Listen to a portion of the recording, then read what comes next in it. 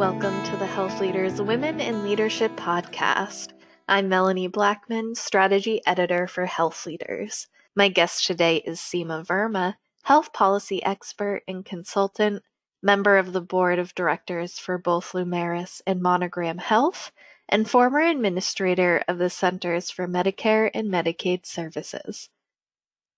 Administrator Verma, thank you so much for being here. My pleasure. Thanks for having me, Melanie. Since the beginning, Administrator Verma's career has been steeped in healthcare policy work. She obtained a bachelor's degree in life sciences from the University of Maryland, College Park, as well as a Master of Public Health with a concentration in health policy and management from the Johns Hopkins School of Public Health. In her early career, she served as Vice President of the Health and Hospital Corporation.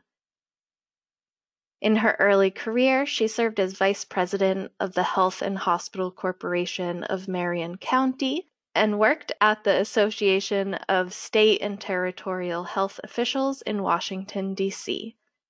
In 2001, she founded a health policy consulting firm, SVC Inc., an organization she was a part of until serving as the administrator of the Centers for Medicare and Medicaid Services under President Donald Trump from 2017 to 2021. To start off our conversation, Administrator Verma, can you tell us what originally drove you to work in healthcare policy and what has kept you in this line of work? When I look at it, I think about healthcare that it really does impact every single person in some way, shape, or form. Even if you're healthy, maybe you've had a baby or you have a parent that's ill or a friend or a neighbor, something like that. I think healthcare, it really does impact every single person. And I think we've learned that from COVID. It's a $3 trillion industry, more than that. It's very complex, it's convoluted. That you can always count on healthcare never being boring. I am always learning something new. And the other thing about it is that when you actually figure something out, you feel like you are impacting somebody's life, their day-to-day well-being. I think there's an old saying that if you don't have your health, you don't have anything. Like that's the most important thing for every person. In early April, you joined the board of directors for Lumeris, a value-based care managed services operator. Why are you passionate about value-based care models, and what are you hoping to accomplish while serving on the board? Well, I think that we have one of the best healthcare systems in the world. If you think about it, people sometimes travel from all over the world to get care in the United States. But unfortunately, there's so many people out there that can't afford our healthcare that's available. And our country is actually struggling to pay for the care that is available. If you think about it, the Medicaid program is a number one or number two budget item for every state. And that means that they're having to make difficult decisions about healthcare versus education versus infrastructure. If you look at the Medicare program, the Medicare trustees have often warned that Medicare is going to have solvency issues as soon as 2026, where it'll come a time where the revenues can't cover the bills. Medicare is adding about 10,000 people every single day in the program. And, there are a lot of efforts to essentially have the government take over our healthcare or put more people on government-run programs. But I really don't think that solves anything. It's just essentially throwing money at the problem. It's sort of the belief that if we let the government do it or have the government pay for it, the problem goes away. But it really doesn't. It's just putting an economic burden on taxpayers, and that can create other problems for us as a country in terms of where we stand in the world in terms of defense and infrastructure and all kinds of other things. What I like about value-based care is that it really tries to get at the root of some of the problems that we have in our healthcare system today. We have a system that pays for sick care, right? You only go into the doctor when you are sick, and doctors are paid for the amount of volume or the services that they provide. And value-based care says, let's change the financial incentives here. Let's tell providers that we're going to pay them on the basis of cost and quality, that essentially they're at risk. And so they're going to start making the types of investments to keep people healthy, to keep them out of the hospital. And that's what value-based care is all about. And that's what we were trying to do at CMS when I was there, was really trying to promote more of these value-based programs, whether it was in Medicare or in Medicaid or even in the exchanges. So across the board, having a focus on health outcomes, improving health quality, keeping people healthy. And so when I looked at both Lumeris, which is not just a Medicare Advantage plan, they're actually working with providers on the front lines to implement value-based care, giving them the technology, the data to understand their patients better, understanding the patient's social determinants of health so that they can provide more coordinated, seamless care. And it's the same thing with Monogram. They are also focused on managing care, but they're focused on chronic kidney disease. Kidney disease in our country is one where the quality is very concerning. You have a lot of people that are on dialysis, that's end-stage renal disease, and Medicare pays a lot for these services, but there are alternatives. You know, people don't have to go into a dialysis center 2 or 3 times a week. There's home dialysis. And if we do a really good job on the front end, hopefully we're preventing a person from getting to that stage where they do need dialysis. And I think in terms of how you treat the patient, there are opportunities to help them get to be, more prioritized on the donor list to actually get a transplant. And that's what Monogram is doing for the first time, really being innovative about kidney disease as a whole and trying to provide better health care, better outcomes, and manage the disease in a better way. So both of those companies, I think, are focused on value-based care and improving health outcomes. They're creative, they're innovative, and they're driving results at the patient level and working directly with providers on the front lines to make these changes. And as previously mentioned, you also joined the board of directors for Monogram Health, a managed services company focusing exclusively on managing chronic kidney disease and end-stage renal disease at home, a focus you had while serving at CMS. What are you hoping to accomplish while serving on the board? Well, I think, especially with Monogram, they're focused on kidney care. And this is something that I think the market really hasn't focused on. And I hope at the end of the day that they're making a real contribution to the lives of these patients, that they're helping them avoid dialysis, that if they are at that point, that they can do home dialysis. But really, at the end of the day, we're hoping to prevent the progression of their disease, to improve health outcomes, to extend lives. I mean, a lot of individuals, unfortunately, when they go on dialysis, their life expectancy is decreased significantly. So essentially, I think that this company is going to be a real game changer in terms of improving quality of care for people with kidney disease. Outside of addressing the COVID-19 pandemic, what are your thoughts on the Biden administrator's healthcare agenda thus far? Sure. Well, obviously they're very focused on the vaccine and the rollout, and that makes sense. I think we're all anxious for life to return back to normal, and so I appreciate the focus on that. And there's also been a lot of emphasis on health equity and addressing healthcare disparities. Those are long-standing issues that we face. I think one of the things that I'm concerned about is that we have to still go back to addressing some of the key problems in our healthcare system. Kind of as I started out, we've got to get to addressing the drivers of healthcare costs. So it's not just about expanding coverage. If you're expanding coverage, you're dealing with something more in the short term. But if you're not addressing the underlying issues of why costs are going up in our healthcare system, you're not really solving any problems, and this can exacerbate existing problems. So I think there's been some delays on some of the models that had come out from CMS, which were promoting value-based care, one on kidney care.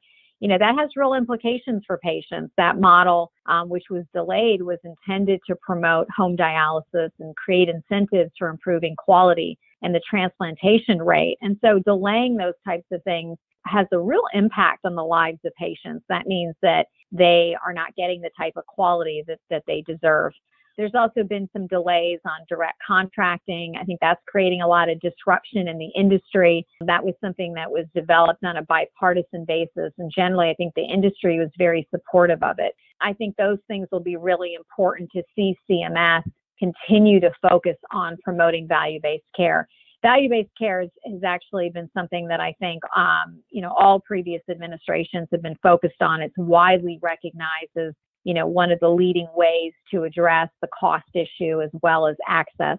And the other thing with value-based care is that because it focuses on quality and outcomes, you can dial those levers. So if the priority right now is on health equity and dealing with health disparities, you can start tying reimbursement to how well providers are addressing those issues. So I think it has some real value.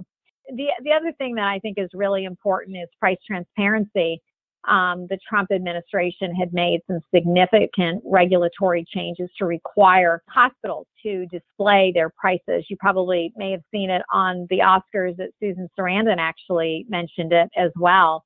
I think this is a very significant effort here that is very important to patients. And so I hope that the Biden administration will be very strong on enforcing the guidelines, because I think that's very important for patient care. I think ultimately we're seeing a lot of moves on the expansion of the coverage programs and trying to put more people on public programs. And it's understandable for people, especially in the short time, if they're without coverage. But I think it's very important that we're focusing on costs, whether it's drug pricing, whether it's value-based care, whether it's addressing the healthcare monopolies and the lack of competition in the marketplace. There has to be a parallel strategy. Otherwise, costs continue to go up. The government continues to pay more, and employers are struggling as well to cover their healthcare costs. Employers, are continuing to be very concerned about healthcare costs, and I think they believe that the government has a large role to play in this. So, my hope is that going forward that we're seeing more of a focus on these areas. We'll be back after this short break.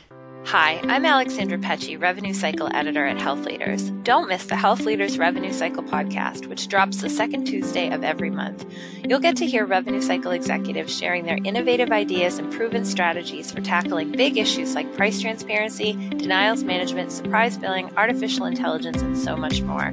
Subscribe and listen to the Health Leaders Revenue Cycle podcast on Spotify, SoundCloud, Apple Podcasts, Google Play, or Stitcher. Recently, there has been a spate of violence and discrimination against those in the Asian American and Pacific Islander community. As a daughter of Indian immigrants and a prominent woman of color in healthcare, what are your thoughts on these recent episodes, and how can our culture rise above this? Sure. Well, obviously watching something like that is very difficult. It's disgusting, and it's hard to watch. And, it's like any other act of violence, whether it's against Asian Americans or African Americans or, based on somebody's religion. I think all of us really recoil at these types of acts. And, I think while we are seeing a little bit more of this, I always try to give some perspective to this, that generally, I think we have a great country and that this is not a racist country. And I use my own example to make that point. My father came over here in the 60s, married my mom there. So I'm a first generation American. And, they promoted those very American principles about hard work. And they used to say, you can achieve anything you want in America as long as you're willing to work for it. And this is the land of opportunity. And I think that that's true. I mean, if you look at, we have the first vice president that's a woman that's also of Asian descent. And I look at myself. I mean, the fact that I could become the CMS administrator as a first generation American, I think that's amazing. And it's a testament to America and that the American dream is still alive. So I think that these are just, like I said, it's a small minority of people that generally still live, and we still are the greatest country in the world and the land of opportunity. So switching gears a little bit, what has been your experience as a woman working in healthcare policy, and what hurdles have you faced and overcome? That's a good question as well. I could tell you all kinds of stories, but I don't know that any of them are really unique to just being a woman. I mean, I guess there are those bad hair day stories and wardrobe malfunctions that are uniquely female. But generally, I would say that my experience is not very different from other leaders, including my male counterparts. And the challenges that I face are not unlike other men. And there's also increasingly more and more women in leadership positions. So I don't think that I'm a unicorn anymore. And I think we have to be careful in suggesting that women are different when it comes to leadership. And if they're different, then that means that they're having different experiences and they could be producing different results. And that suggests that perhaps women are not capable of doing what men can do. And obviously, I don't think that that's true at all. My experience as a leader is different, but certainly it's not because I'm a woman. Every person has a different leadership experience, and every individual is capable of success. As a woman, I want to make it very clear, I don't think that I need any special treatment or support, and I don't want anyone to hire me because I'm a woman or a minority. I only want to be considered on the value of my work, what I bring to the table, and what I can get done. What advice do you have for women and others who want to serve in leadership roles in the healthcare sector? When you are the leader of an organization, your job is essentially you're setting the direction for your organization, and you are making decisions all the time based on that direction. I think it's important for all leaders to have what I call a decision framework. It's sort of an internal checklist, if you will, so that when difficult decisions come to you, you can sort of look at your checklist and say, does this meet the criteria? When I was at CMS, my sort of criteria was all about putting patients first. How is this going to impact patients, and how is this going to impact the program? I would be looking at the finances, the operations. I'd be thinking about providers. What's the reaction going to be? But I think it's important to have that framework and understand what those priorities are. I think that really helps when you're working through things. And as part of that process, I think it's important to always listen to all sides of the story, those that are very positive about the direction that you're going in, but also those people that don't agree. You learn a lot from the naysayers, and you learn a lot if you listen and if you take the time to really listen. When I think about my best work and some of the things that I've produced, it's when I have been able to really listen to the other side and take their viewpoint into the final product, try to address some of the concerns that they had. Before I came to CMS, I was in Indiana, and we developed a bipartisan healthcare program for the uninsured. And we spent a lot of time with those that had concerns with it so we could address some concerns. This program was about health savings account. And there was a lot of folks that said, well, health savings account can't work for a low income population. And so I would say, why? Tell me why. And then I try to address those concerns in the design. And I did the same thing when I was at CMS, whether it was developing our insulin program, where we actually were able to lower the price of insulin to about $35 a month for seniors in the Part D program. And all along, whether it was working on price transparency, all types of things, really trying to listen to the other side and incorporate their concerns into that final product. I think that's been very critical. And the other part of that is, once you make a decision and once you set that goal or you're charting forward, there's always going to be the naysayers. There's always going to be people that don't agree with what you have decided. And along the way, they're going to throw shots, they're going to shoot arrows, they're going to shoot bullets. And you have to learn to kind of keep going in the face of the adversity. And it's really hard to second guess yourself. But if you've made your decision with that decision framework and you feel strongly that this is the right thing to do, you can't get deterred by those people that are trying to knock you down. You have to stay focused, not only for yourself and what you're working on, but for your entire team. That is the essence of leadership, to keep everybody moving in the right direction despite that outside pressure. And at the end of the day, and this is something I always say to my kids, shoot for the moon, aim for the stars, because even if you fall a little short, you'll still be landing amongst the stars. Well, Administrator Verma, it's been an honor speaking with you. Thank you so much for being here and sharing your expertise with us. My pleasure, and thank you for having me. And thank you, listeners, for joining us on the Health Leaders Women in Healthcare Leadership podcast. Until next time, keep taking care of your patients and each other.